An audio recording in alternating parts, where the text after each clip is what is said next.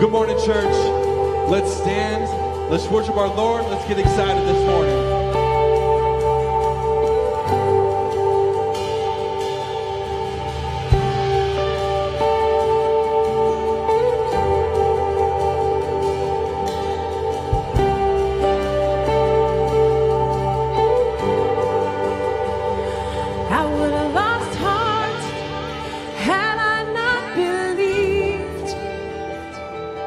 You know all the plans you have for me. I would have lost heart had I not resolved. There is no good thing that you withhold.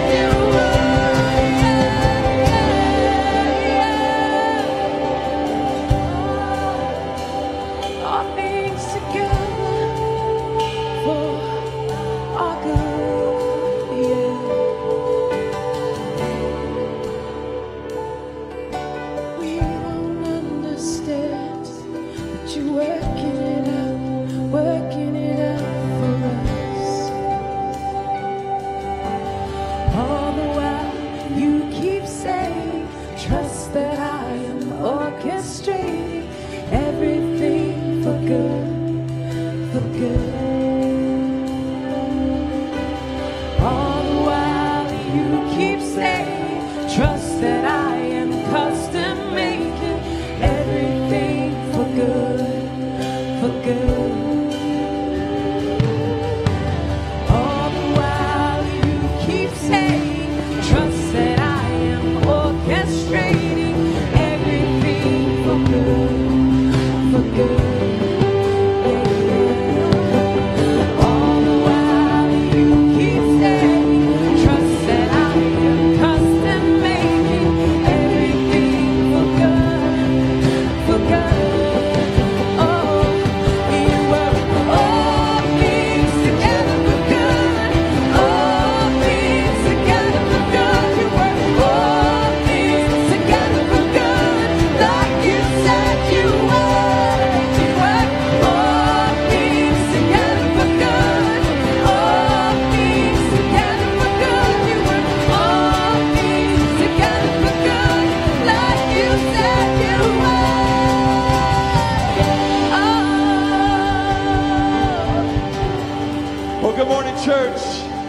joining us.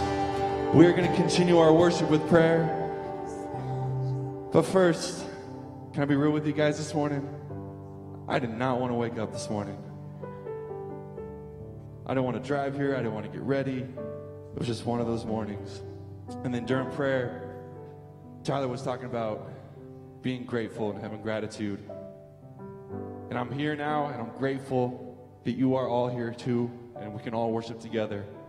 So let's pray this morning. Let's lift him up. Let's give him the glory. And let's be grateful for what he has done in our lives. Father, we thank you. And we lay down everything right now, Lord. We lay down our ungratefulness, our struggles, our hurts, our doubts. We give them all to you right now, Lord. We worship you, for you are the creator of the world, the creator of us. And we give it all to you this morning. You will never leave us, Lord. No matter how far away we get, you will never leave us. You will never forsake us. And we thank you for that, Lord. We are grateful for that, Lord. So we give you this time. We give you our minds, our hearts. Fill them up with you, Lord, that we can continue on in this plan that you have for us. We thank you. In Jesus' name we pray. Amen.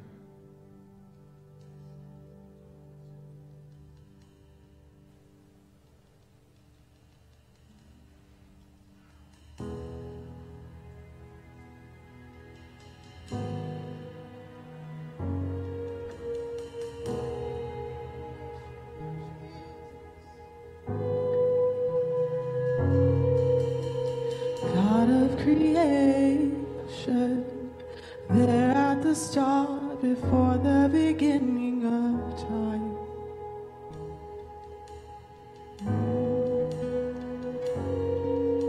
With no point of reverence, you spoke to the dark and fleshed out the wonder of light.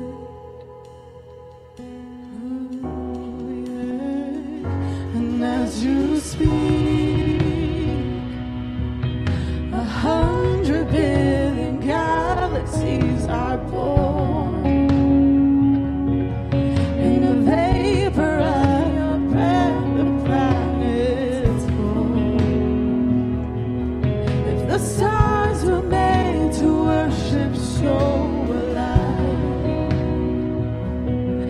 I can see your heart in everything you've made. Every burning star, a signal fire grace. If creation sings your praises, so will I.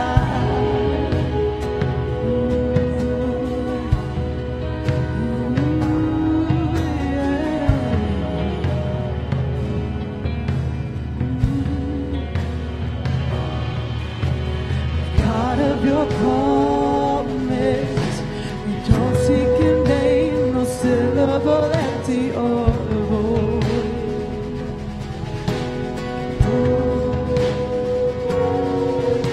For once you have spoken, all nature and signs follow the sound of your voice.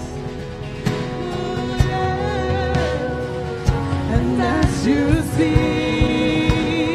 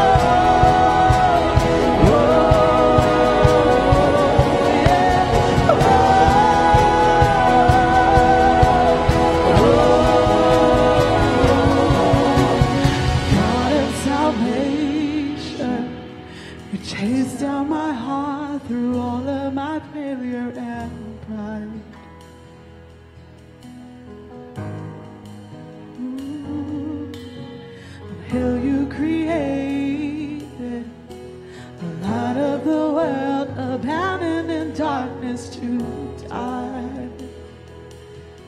Oh, yeah. And as you speak, 100 million failures disappear. Come on. When you lost your life, so I could find it. If the dead and left behind you so alive,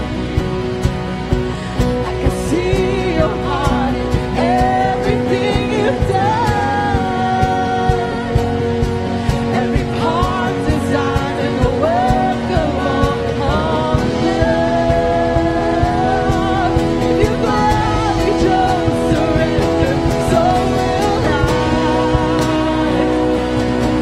I can see your heart a million different ways. Every precious child you are, just like you say. If you gave your life to love and so alive, like you would again 100 billion times. But what measure could amount to your desire? You're the one who never leaves the one behind.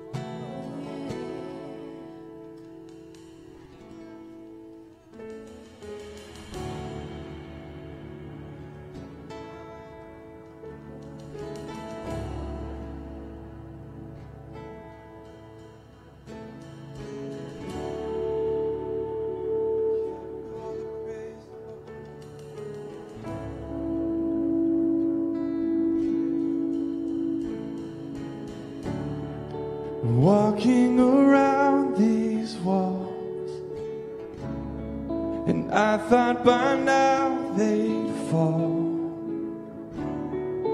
but you have never failed me yet.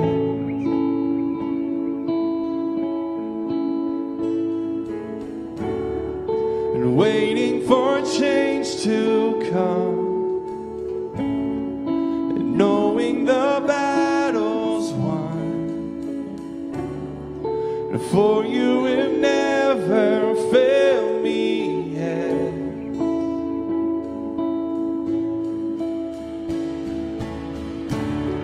Your promise still stands. Great is your faithfulness, your faithfulness. I'm still in your hands. This is my confidence. You never failed me yet. Never failed me.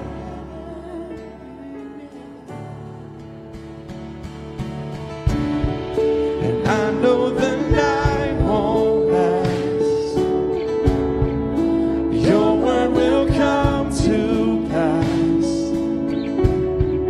and my heart will sing your praise again.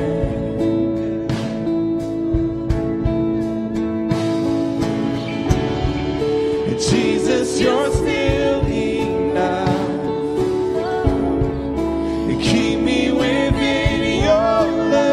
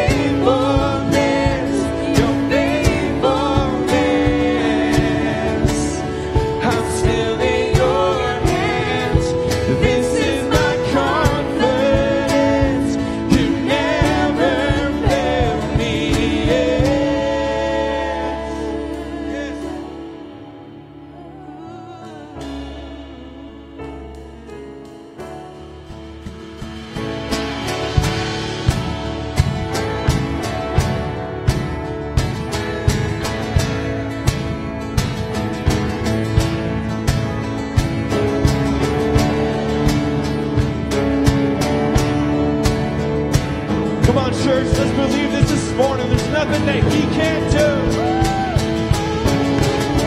I see you move, you move the mountains, and I believe. I see you do it again. You made a way when there was no way, and I believe.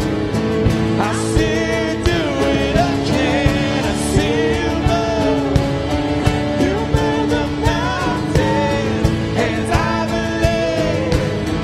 I see you do it again. You made a way where there was no way, and I believe. I see you do it again. I see you move, you move the mountains, and I believe. I see you do it again. You made a way when there was no way, and I believe. I see you do it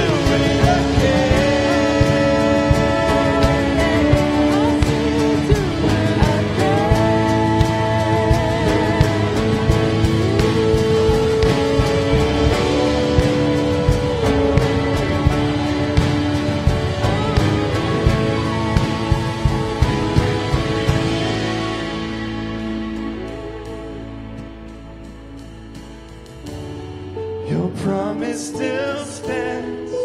Great is your faithfulness, your faithfulness. I'm still in your hands. This is my confidence. You never fail. Your promise still stands. Great is your faithfulness, your faithfulness. I'm still in your hands. This is my confidence. You never fail me yet. Never fail me yet.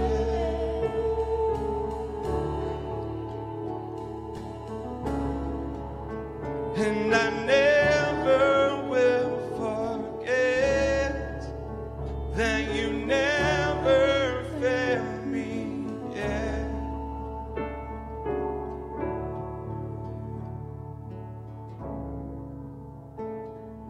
Amen, amen. You may be seated. Well, good morning. My name is Tyler. I'm one of the team members here, and I have the honor and privilege of speaking to you about our giving this morning. Praying through it, got to have a conversation last night, and it was so interesting because I realized I come to this point in my life at different times where, I mean, it can happen in different ways, but for me this week, you ever just wake up and it's an off day and you know it from the moment you wake up, it's an off day? Some of you are far too logical for that, so if this doesn't make sense to you, that's fine. But for the rest of us who aren't robots, I'm just kidding, just kidding. A lot of times I feel like it's easy to wake up. There's certain days that you wake up and you're just like, I don't know what my deal is, but like, I'm not feeling it today. I want to like throw the blankets back over my head, roll back over, fall asleep, and try to start all over again. Like, and I had that this week, and it was this weird, disorienting feeling. And something interesting, because I realized there's so many parts of life that feel like that, disorienting. I feel like disorienting is a word that is probably one we should each be able to describe different seasons. It's disorienting when you try anything new, right? Like, you ever heard, I've constantly heard new parents saying, like, there's no manual for this. Like, I don't know how do you know if you're doing it right? Like, how do you know you're not screwing your kids up? There's, like, parenting's a whole new thing. It's disorienting. The process of finding the love of your life, the person you're going to spend your life with, is disorienting. There's no, like, I mean, Scripture has a lot to say about kind of the things to look for, but it doesn't say a whole lot about the step-by-step process of what you do with that, how that looks in the practical, who I end up with, and how to make these choices. New jobs, new moments. There's so many aspects of life that I feel like are disorienting.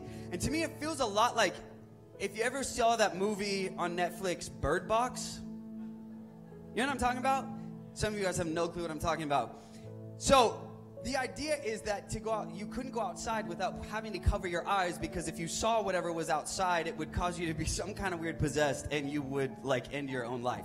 So it was a bad thing, so people covered their eyes.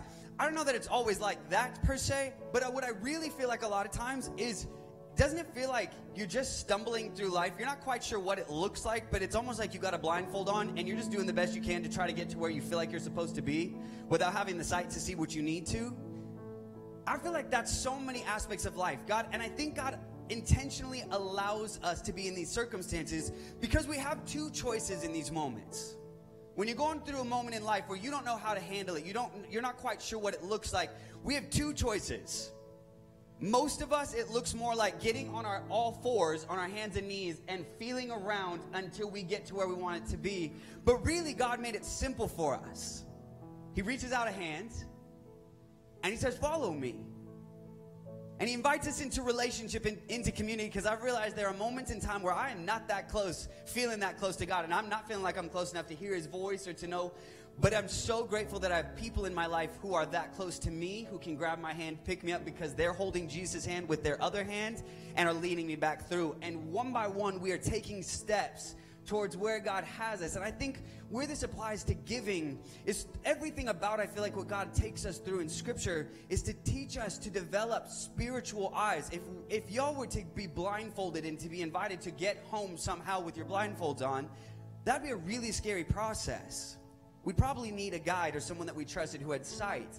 When it comes to giving in these opportunities, all of these are just faith step opportunities. 2 Corinthians talks about how we do not walk by sight, we walk by faith. And giving is one of those things. I'm learning a lot about these things. I feel like giving is one of those opportunities not to just grow our faith, but it's where we begin to see the fruit of our faith. To me, and this may not be fully theological, but giving is to being in church community what changing your diet is to going to the gym. You can go to the gym all you want, and that's partially good. You'll get benefits, you'll get results, but you don't change your diet. You're really minimizing the effects and the blessings that can come as a result of all the hard work, right? Can we agree on this? You don't like this talk, but it's the facts, yo. It's the facts. I'm sorry. The same thing is true, I believe, in our giving. We can be in community and we can be a part, but you want to reap the fullness of life in faith and in relationship with Jesus. Giving is the opportunity to do that, to be just a part of that. So we're going to give you an opportunity. As the ushers come up, I'm going to just pray over our giving this morning. There's multiple ways you can give. My dad's really excited about the last one. So if you want to set up Zelle, you'd make your senior pastor so happy. No fees. He wants me to make sure and verbalize that. No fees. I'm going to pray. Now we're going to just believe for God to do some incredible things through our giving this morning. Father, I thank you that though life can be so disorienting and we grab for the first things that feel secure, and our finances are usually those things. They feel like security. They feel like safety. God, I pray that we would grab for your hand instead. I pray that we would trust you, that we would begin to put into practice the things that you speak over our lives that would give us the fullness of life. And that as we practice these things, we begin to experience a life of freedom, of fulfillment, and of joy, that with each person who decides to give, that God, that they would just experience the fruit that comes only from fully allowing themselves to be a part of the process. You are so faithful. We just sang that song. God, I pray that we would each know that to be true in the depths of our hearts as we make a priority of living your way. In the name of Jesus, we pray. Everybody said, amen. Well, as the ushers are going around, I got a couple announcements for you this morning. First things first, if you are in 5th or 6th grade, you are dismissed to go off to your classrooms and have your own incredible Sunday school this morning. The second thing is this. If you are looking for opportunities and ways to serve and want to be a part in giving back to the community, this week, this Wednesday, you have an opportunity to serve with Grace Resources. And this will be an opportunity to serve meals to those who may not otherwise get one, those who have maybe fallen on hard times. But this Wednesday, I believe that's this Wednesday, the 26th, is the 26th. And if you want information on where to meet, what time that's at, you can go out to the hotspot and they'll give you all the information you could possibly need and sign up so that we know who is serving and how many people we still need to get a hold of. The next thing is we are extremely excited to announce that we have a new room for our nursing mothers and infants. I was going to call it our cry room, but we're not allowed to call it that anymore. It is our nursing mother's room right out those doors. In the first door on your right after the check-in station, there is a room designed just for our moms who may need a bit more privacy. There is a TV in there that is streaming our service, so you can still hear it and be a part of everything that's going on, but be able to take care of whatever you need to take care of in there with your baby. So that's exciting.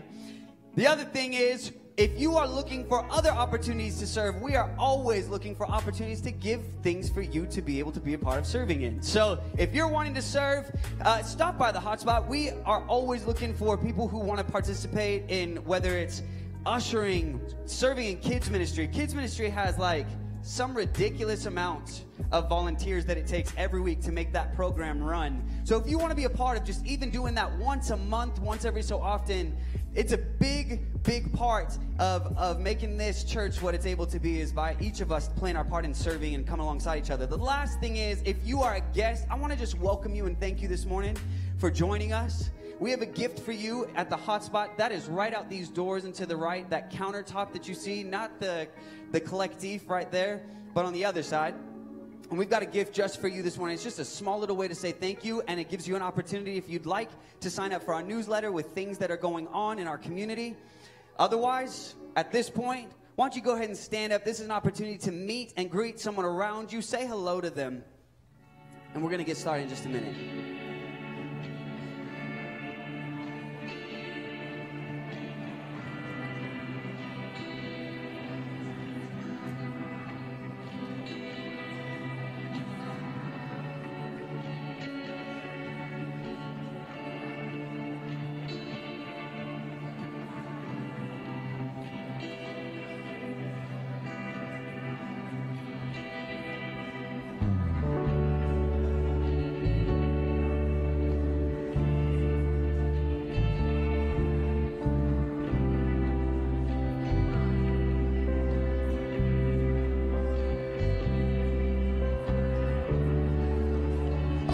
Everybody, you can grab a seat. We're going to carry on with the service this morning. Welcome.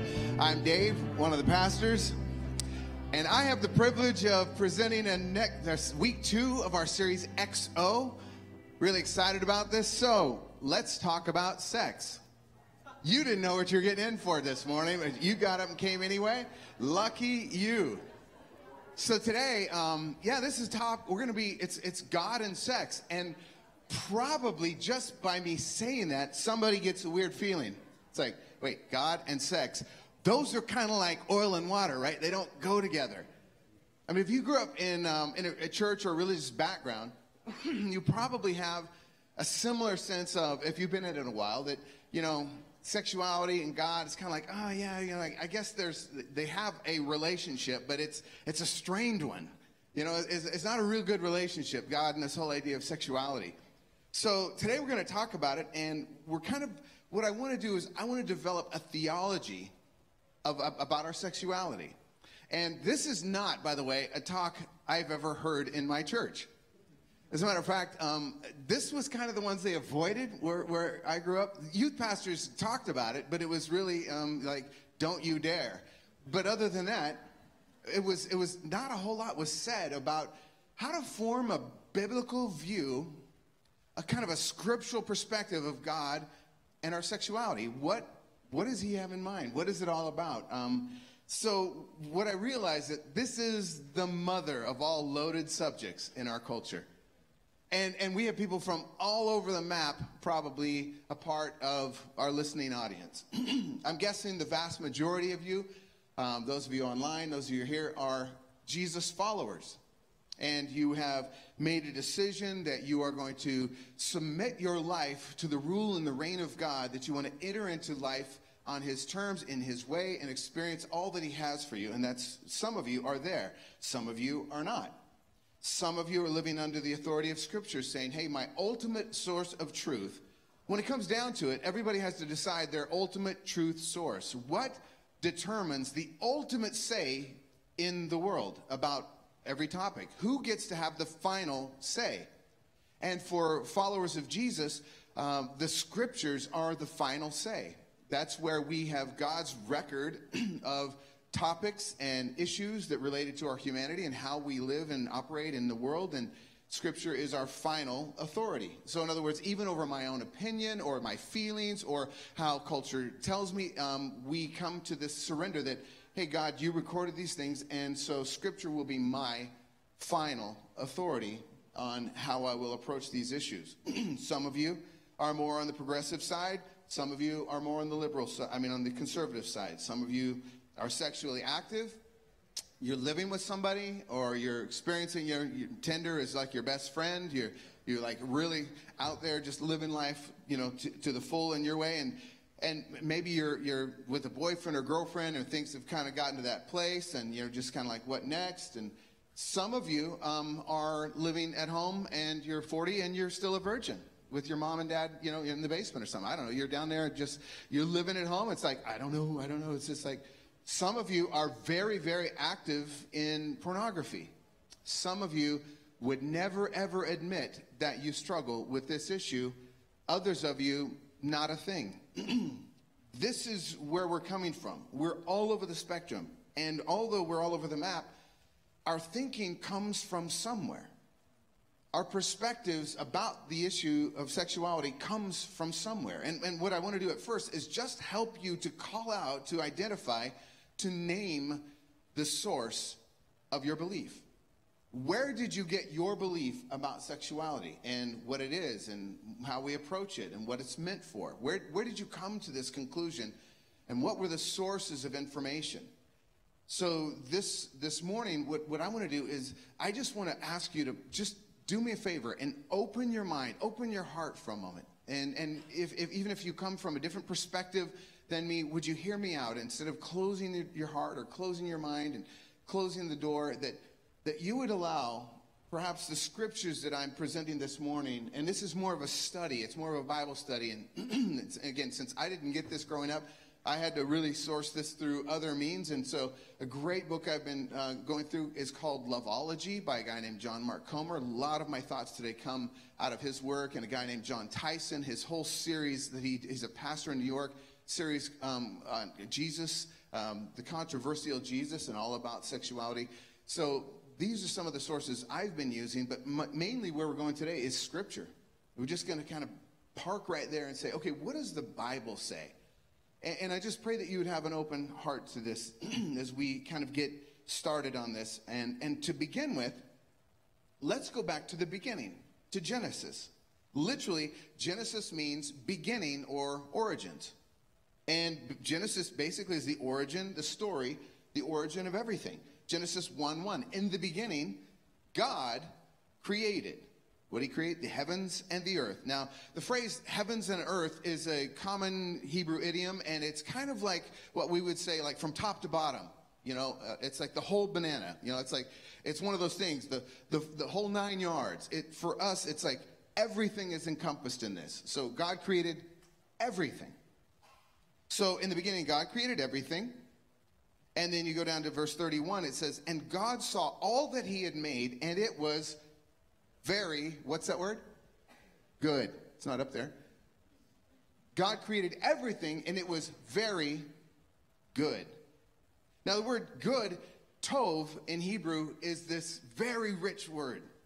And it has to do with human senses, like, eyes, your sight, your smell, your touch, your feelings, all these kind of things. It's translated in the Scriptures, the word tov, the same word that is good, is translated for like bread and wine and feasting and honey and lotion, perfume, for parties and celebrations and family gatherings and special events. It's the sense of what you get when you're under a shade tree with a light breeze on a very hot summer afternoon. It could be translated lovely or beautiful. And the opposite of tov, good, is not bad or evil. the opposite of this word in Hebrew is actually ugly. So it's as an aesthetic word. It has to do with the feeling, the sense of things. Great music in a way that feels a beautiful sunrise or sunset. All that is tov is good. So we read God saw that all that he had made, everything, and he had this sense, God had this sense, this visceral feeling, sense that it was so good. Have you ever like watched something or experienced something? There are people that, I won't even call names, but I have seen them taste something so delightful they tear up. Now, so you foodies, you might get that. Others of you, you get moved by a piece of music and it's like, oh, you know. Some of you, it's a movie and you're just like so emotionally connected with that piece. It's like, oh man, that's good. Or a sunrise or an experience. That's what God felt when he looked over his creation. It was a visceral feeling of, this is so good.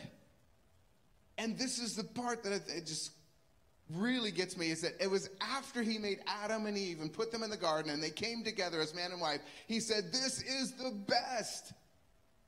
And it was something visceral and internal. It's like, man, you ever have that smell when you walk into the cafe? I love the Collectif because it literally sets my morning right. I walked out, whenever you feel, I smell coffee that's being ground. Now, you may not like the taste of the stuff, but come on, man, the smell of it, unless you've worked in a coffee shop and you're sick of it, it is just heaven. It's that kind of sense. I mean, he's looking over this creation. And God calls everything he made, including the human body, including what we call sex or beauty or attraction, desire, the touch, the feeling, the skin on skin, foreplay, the joy of intimacy, arousal, all this whole thing as he's looking over his creation and all that's taking place in the garden. Not only is it good, he said it's very tov. It's extremely exquisite. It's good. And that says a lot about sex, but that says even more about God. Some people have this tendency to think God is like this crotchety grandpa up in heaven, just kind of with his cane looking over into, down on the earth. It's like, what are they up to now? Those darn kids. It's kind of like he's a little ticked, he's a little miffed, he's a little like curious about what are they doing? And it's kind of like sometimes Christians get this perspective like sex was a surprise to God. It's like he was looking at Adam and Eve and he's like, Gabriel, what the heck is going? Get down there right now. Tell them that does not go there. Stop right now. I mean, it's like, honestly, it's like for some reason we get this weird mindset that God was like totally shocked by it. How did they figure that? I mean, where'd that come from? What are they doing with those things?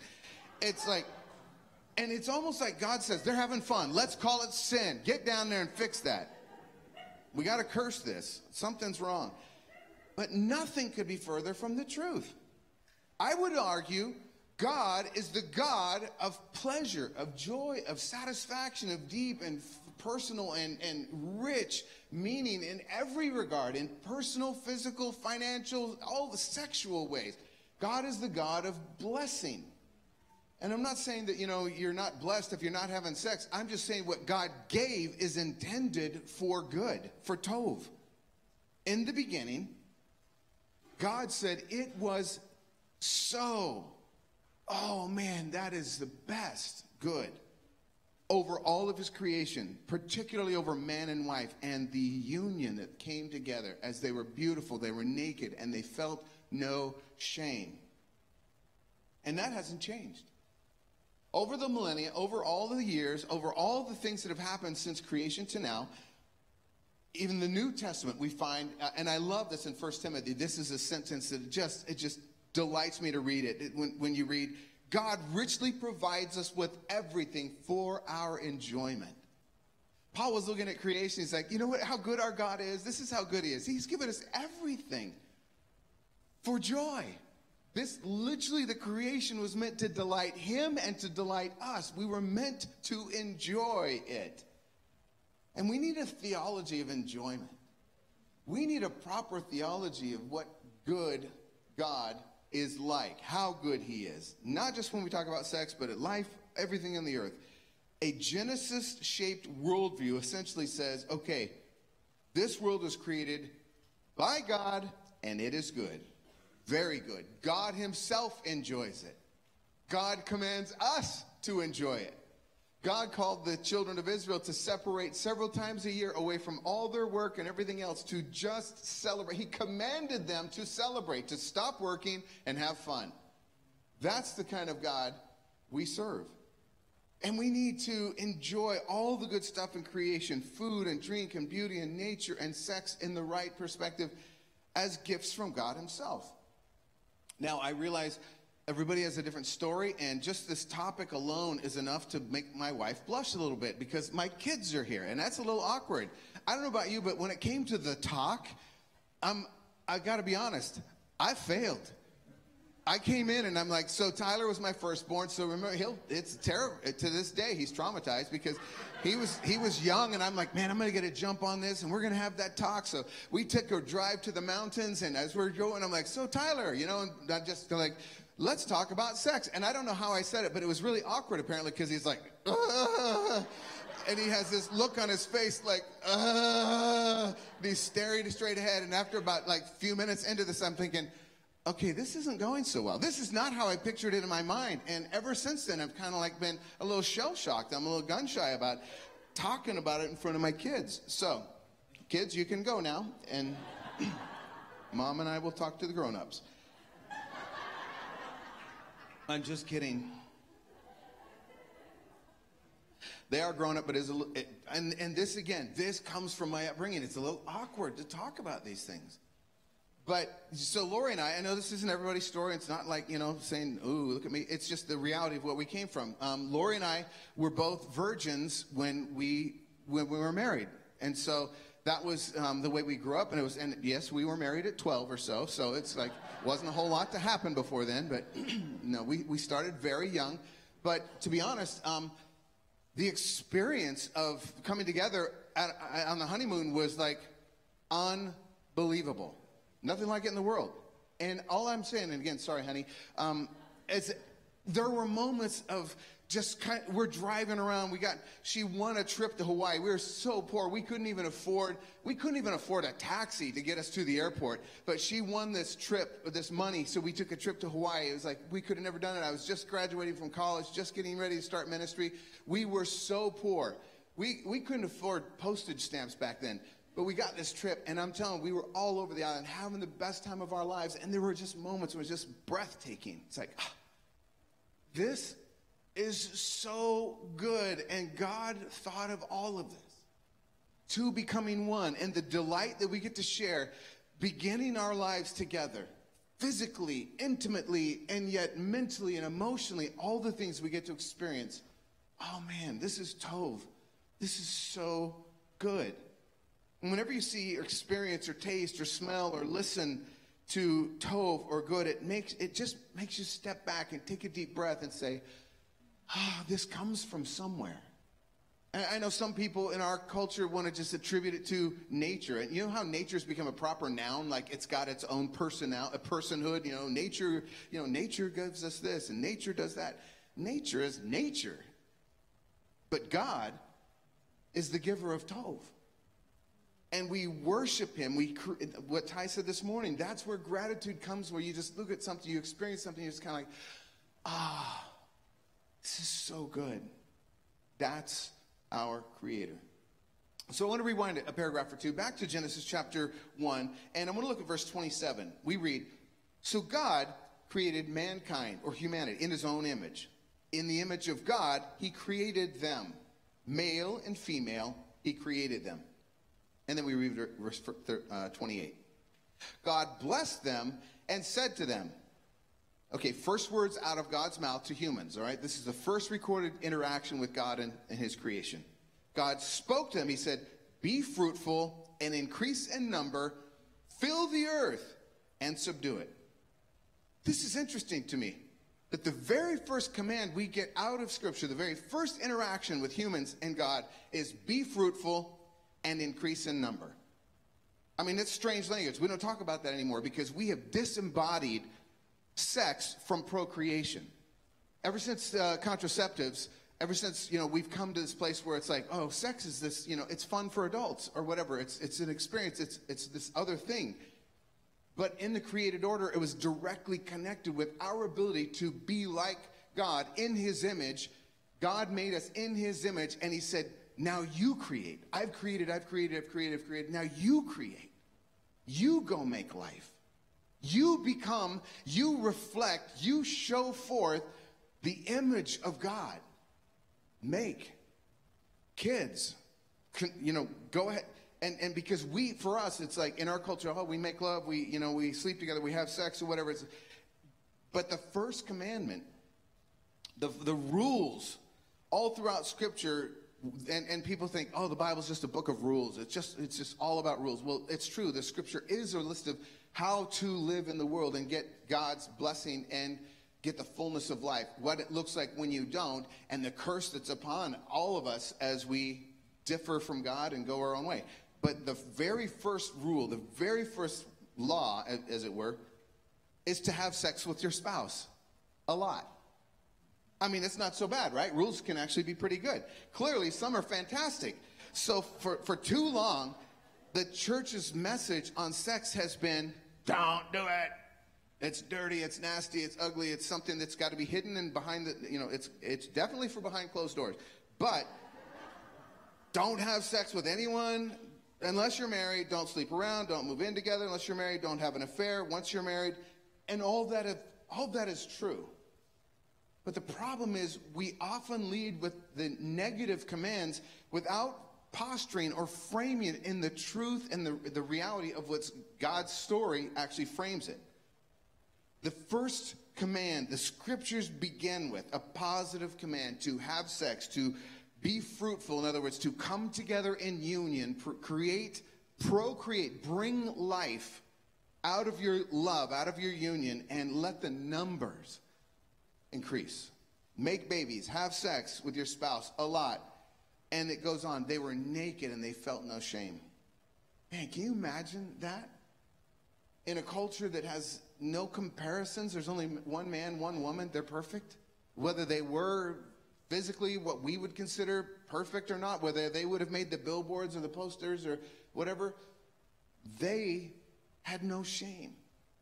There's this oneness about them. I love that. Sex with no guilt, no shame, nothing to hide, nothing but innocent delight and joy and peace and pleasure between man and woman in the relationship, in a covenant until death do us part.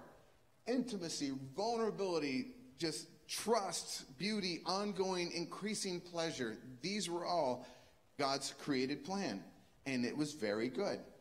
And then chapter 3, the fall of man. It's what we know as, the push away. What one person said this way: but we were sexual before we were sinful. Meaning, sex is not some kind of evil curse that came after the fall that God's like, just go ahead and do your thing, you carnal creatures, whatever. It's this wicked stuff that's inside of that you're trying to push down. And no, rather, it was the blessing of God in Genesis 1. It was very good. And I want us to have the theology about our sexuality, that it is not some kind of a curse. It's not something that came on us that was like this horrible thing we can't control. This is actually God's gift to our humanity. It's a pleasure sense that he's given us, that he gave us for joy and delight and bringing us together and procreation and all of these things. And it is very good. In the context of marriage, it is the best. And sadly, we don't live in the garden anymore. And now we are sinful. Now sin has seeped into our reality, and it has twisted everything we live with. Some of you, but God and his view of sexuality is that it's beautiful in the confines of the right place. It's like a fire in the right place. It is delightful, warms the heart, is beautiful. But outside of that, it can devastate and destroy. So maybe you are familiar with Scripture. Maybe you have heard of the Song of Songs or the Song of Solomon, written by King Solomon, one of the most brilliant men who ever lived, according to Scripture. And it's kind of right in the middle of the Bible. It's at the end of the Hebrew wisdom literature. And what we find is, it is actually, if you read it, it's a collection of ancient erotic kind of Jewish love poetry. And it's in the Bible. Somebody would be like, where's that again? It literally, and to be honest, Orthodox Jewish men could not read this until they were 30 years old and married. This is like one of those things that's like considered so like, woo, you know, that's pretty heavy stuff. Because it was sensual or even graphic in some ways in its depiction of a married couple on their wedding night. People were like, oh man, you can't read that unless you're, you know, fully grown and mature and married. So in one sense, in one scene, what we find is the lovers, and this is kind of the story of Solomon and his bride, and they're in the marriage bed, and he's describing her, and it's all this poetic literature about how beautiful she is, and you know, your teeth are like a flock of sheep. I mean, like each one has its pair. And I'm like, hey, in ancient Hebrew, this is pretty important. I mean, they didn't have dentists back then. So when teeth actually, all of them are there, it's like, wow, you got them all. Let me see those. And this is good stuff. But there's a moment as he's describing her body, and he starts at her hair and her head and her mouth and her neck, and he just goes down to her breasts and the rest. And he's describing all this. And there's this moment when the intimacy is consummated, and there's this voice that comes in to the scene, and it's a voice of somebody singing or speaking poetry over the young couple. And this voice says, "Eat, friends, and drink. Drink your fill of love." And there's this sense in which this person, this other voice, comes into this marriage bed to say, this is what it's about. Love was meant for this. Sex is meant for this. This coming together, this marriage union, this relationship till death do us part. This is Tov. And that voice, most scholars would say, is the voice of God singing over his creation as its love is found its place in the arms of its intended. And this is something, it's just like beautiful. God is, and after the fall, this is after the creation went awry. This is after all kinds of wickedness that entered the world. And yet still we find God. We find the voice of the Creator crying out over them. It is very Tov. It is still good. So 2 major thoughts, and we're done. Number 1, sex in God's plan is good. Sex is good. And you're thinking, yeah, okay, I already know that. That's amazing. True, yeah. But honestly, there's a ton of negative rhetoric around this, particularly in the church, about sexuality. And a lot of people grow up, in particular, in the church with this negative view of it. So there's a lot of fear and guilt and shame, and there's not a conversation going in most churches about this. So people are just kind of like, I don't know what to do. That's for over there. It's kind of like, don't talk about money and taxes and all that kind of thing. Well, this is the other one that kind of like, just leave that one over there. But nothing could be further from the truth. Not in God's universe. Sex is good when it's done as God intended. Genesis 2, basically we know everything about sexuality and marriage as at the beginning. We read about that. But then then we find a place where we kind of get a high altitude view in chapter 2 of Adam and Eve and marriage and sexuality. This is verse 5. So no shrub had yet appeared on the earth, and no plant had yet, again, we saw creation, now we're getting kind of like, this is way up high, kind of zooming in. No plant had yet sprung up, for the Lord God had not sent rain on the earth, and there was no one to work the ground. But streams came up from the earth and watered the whole surface of the ground, in verse 7. Then the Lord God formed a man from the dust of the ground and breathed into his nostrils the breath of life, and the man became a living being. Let's talk for a few minutes about this word man, Adam. That's the Hebrew word Adam, for which it literally means man or male, and we get our word Adam from that as well. Now, there's a play on words in the original language where we get God created Adam from the ground, Adamo.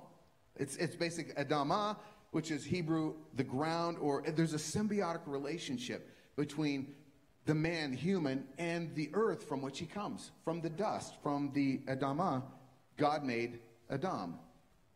So this human is just right now, it's just nothing more than a corpse.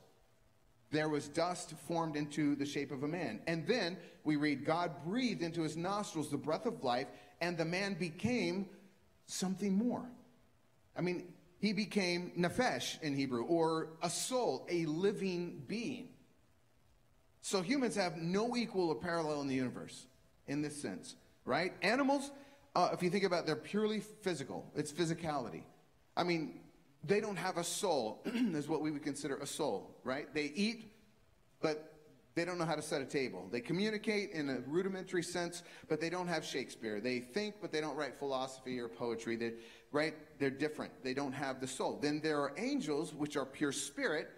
They sometimes manifest physically, but they are, what we see in Scripture is more, they inhabit a world that is not atomic or in its nature.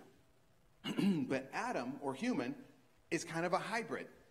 He is both Adama, the soil, it comes from the earth, but he is also spirit. He also has a spirit. So you're an integrated, holistic being.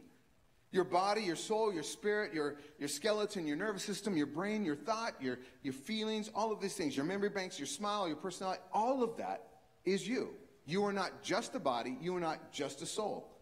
And there was this idea that came up many, millennia ago, that the real you is the spirit inside of you. And this whole concept basically was that there's a spirit, and your body is just kind of the shell that just carries your spirit through life. But the real you is your spirit. Scripture doesn't declare that. Plato is, in fact, the one that called the body the prison house of the soul. You just kind of stuck with it. Now, we live in a culture that is obsessed with the physical body. Right? I mean, you just cannot get away from it. Every ad, every television show, you just post on Instagram, and you just go around, and it's all advertisement, movie, picture, post, everything. It's like perfect people, gorgeous people, ideal people everywhere. And many of us look at that and say, that's not me. I'm not that. And people overreact, so they say things, well, listen, that in a very physical world, people react and say, well, I don't want to be loved for my body. I want to be loved for me. As if your body is somehow not you. But that is really, really troublesome, because in Scripture, your body and your soul are you. You only know God and experience God in your body. In a sense, your body and soul are united. They're together. And your body matters. And the reason I'm going into this is because we've come to this conclusion that somehow our body doesn't matter. So, sex is just a physical thing. It's not really anything more than that. It's just play for adults. It's just, just what people, two grown adults in consent, do for one another to have fun. And this is profoundly wrong, and Scripture has a completely different perspective. Think about Adam and Eve's sexuality as well as yours and mine, down verse 23. Then Adam said, "This is now bone of my bones and flesh of my flesh. She will be called woman, for she was taken out of man." And then there's this iconic line. "That is why a man leaves his father and mother and is united to his wife. And they become," notice the language, "a man is united and they become one flesh." I want you to see that she is human. When Adam and Eve come together, two beings come together, they become one flesh. God is putting significant impact and import on the idea of your physical existence, your body, your flesh. In Hebrew, this is graphic and weighty. This word achad, there's a word for you, achad. This idea of one flesh. It's interesting that the exact same word is used in Deuteronomy 6 for God himself. This is the way it says it about God. And this is the ancient Hebrew prayer that's known as the Shema. And basically it's, "Hear, O Israel, the Lord, our God, the Lord is echad." The Lord is one. The Lord is one. So when you combine this heavy graphic word echad with the idea of flesh and the body, it means that it is fused together at the deepest level. God himself, Jesus, the Holy Spirit, the Father, they're fused together at the deepest level. And when a man and a woman come together in a physical union, the Scriptures declare they are echad. They are fused together. Body and soul. So you see why this this totally upends the societal view that sex is just a physical thing. It's just play for adults. And as long as everybody consents, as long as you use protection, whatever, it's all okay. There is something so much more to our sexuality, which brings us to the second point today. Sex is good, but also sex is powerful. It's powerful. When a man and woman come together sexually, two separate autonomous human beings become echad. They become one entity. They're united, heart and soul, body, flesh and spirit. And it's irreversible. It's immutable. It is permanent. It cannot be undone. And because of that, it is so powerful. That is why the only container for this kind of power is marriage. Or as John Mark Comer said in his book, marriage is the only container that can handle the nuclear force that we call sex. Marriage, that union of saying, hey, you know what? I've seen you. I've experienced you. I know you. I think it's very interesting when it said that Adam and Eve came together and Adam knew his wife and she became pregnant. The word in Hebrew is the idea of sex and to be known are synonymous. To have known somebody is to literally, and that is the truth. I have known you. Your soul, your body, your essence has been exposed to me. Now I know you. And there's so much power in that cannot be, that was never meant to be just given to any and everyone. It was meant to be shared in no matter what comes. Riches, in sickness or in health, in poverty or in prosperity, in beauty or in 70-year-old, what comes after beauty, whatever. And if you're 70, I'm sorry, maybe you're not the one, but how I see myself in the future, I will be faithful until my dying breath. There will never be another one I will echad but you. I will never be with another one but you. And this is what we are saying is the essence of our created sexuality.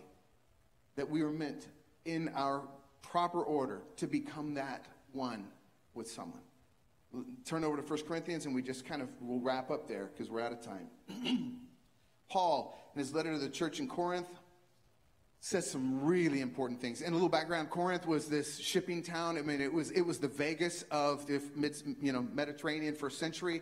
And basically it was like this peninsula where all the shipping came and went. And so it was super rich and super powerful and very influential. And so thousands upon thousands of sailors would come to this little peninsula and they'd walk across the 4 miles or so to the main city commerce center. And there were so this was a center for prostitution and sexual freedom of all kinds. It was kind of the San Francisco or the California of their world. This is the kind of place it was. It separated the Aegean and the Adriatic seas. It was very, very influential. And in Paul's day, it became so synonymous with sexual freedom or whatever that the word Corinthian was a slang word for prostitute or loose one. So to say, oh man, stay away, watch out for her. She's a Corinthian. In other words, she's loose. She's whatever. She's a working girl. Watch out. That's a cultural thing. So into that, Paul is speaking to a church that was just 50 miles from that center. And he was just saying, listen, don't you know that wrongdoers will not inherit the kingdom of God? Don't be deceived. Neither the sexually immoral, nor idolaters, nor adulterers, nor men who have sex with men, nor thieves, nor the greedy, nor drunkards, nor slanderers. And we heard the first 4, and we kind of skip over the last 4. But here they are. Nor thieves, nor greedy, nor drunkards, nor slanderers, nor swindlers will inherit the kingdom of God. And we stop there and we're in big trouble. And listen to this one. Somebody ought to rejoice about this. And that is what some of us were. But you were washed, and you were sanctified, and you were justified in the name of the Lord Jesus Christ and by the Spirit of our God. As I close today, we're going to come back and pick up this topic. We're going to take another couple weeks to unfold what it means for our cultural view of sexuality in regard to the gender movement, the LGBTQ community, what Jesus has to say, what Christians would have, and what it was a proper response to the cultural moment we find ourselves. And it may not be what you think, so I hope you'll come back. But as we close, I want you just to hear this. What Paul is saying, and I'm not going to whitewash this or sugarcoat it or any other thing. This is what Paul said, that these things disinherit the kingdom life and the eternal relationship with God. Heaven, as we call it. Those things disconnect us from God's intended purpose and his intended outcomes for our eternal souls. But, and I love this, in Corinth, in this place, there was a slave market that was common for people to be taken from one culture or poor or those who didn't have means, or somebody came into debt, and they were sold in the slave market as sexual property. And that a man or woman sold on the slave block in this space could literally, on occasion, be purchased by a person with good heart. And rather than being used and abused, they could be set free and given their freedom. And that picture was so beautiful, and Christians became those people that they went into the slave markets and spent their hard-earned money to purchase back people who had been sold into sexual slavery. I want you to hear this, that Jesus is that master, that Lord, that rich, that he is that person who loves you so much that he is saying, I don't know where you come from. Well, actually, he does. But I want you to know, I will buy you back and set you free. I have given my life for your freedom.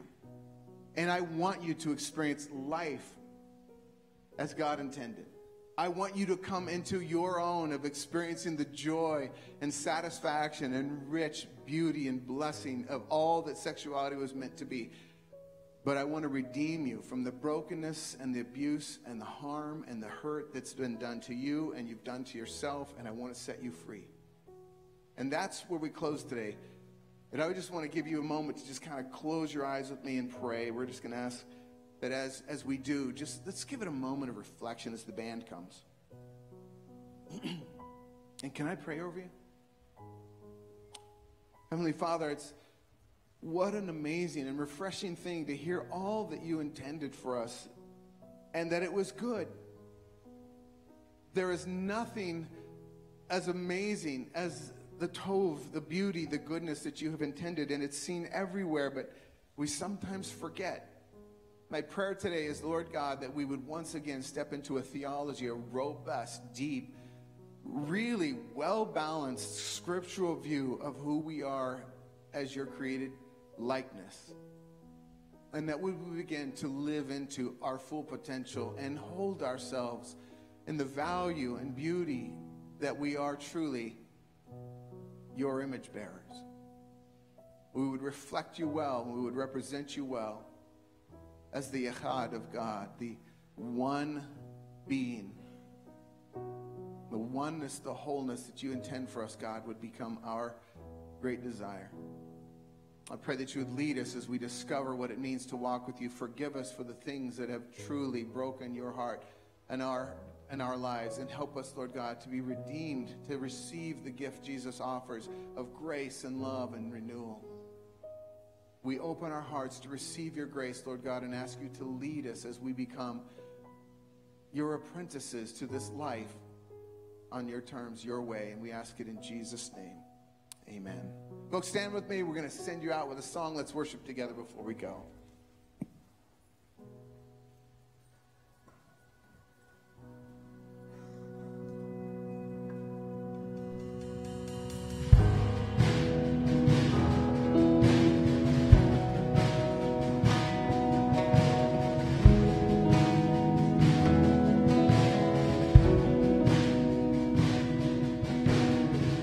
There's a grace when the heart is under fire. Another way when the walls are closing in. And when I look at the space between where I used to be and this reckoning, and I know I will never be alone. There was another in the fire standing next to me. There was another in the waters, holding back the seas. Should I ever need reminding of how I've been set free? There's a cross that bears the burden, where another died for me. There is another in the fire.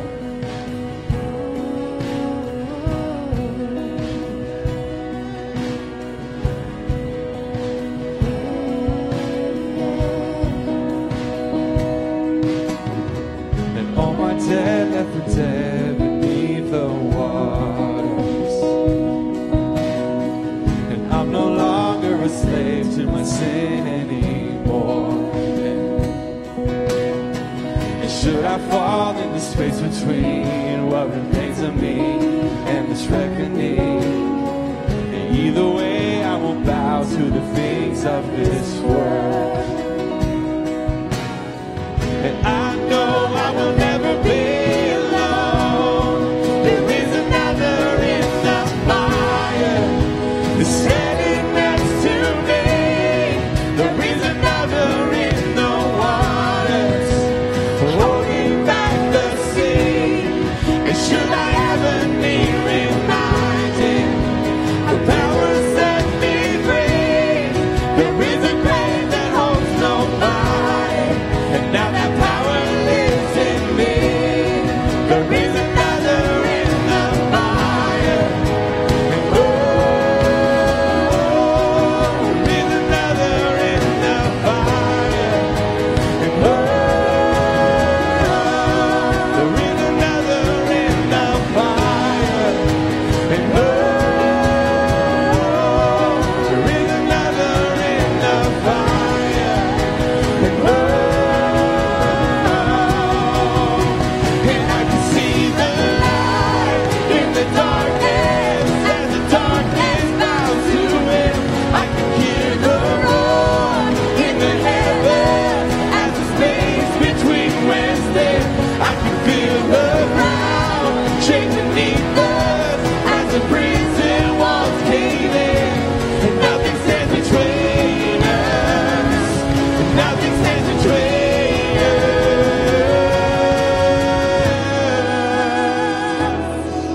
Ooh,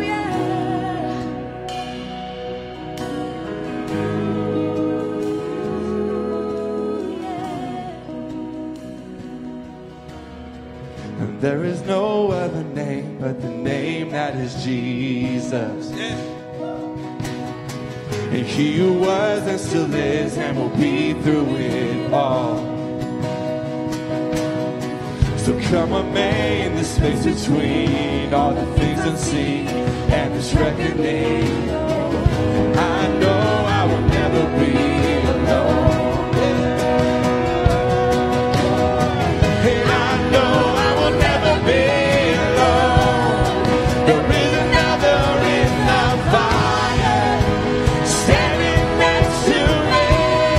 There'll be another in the waters, holding back the sea.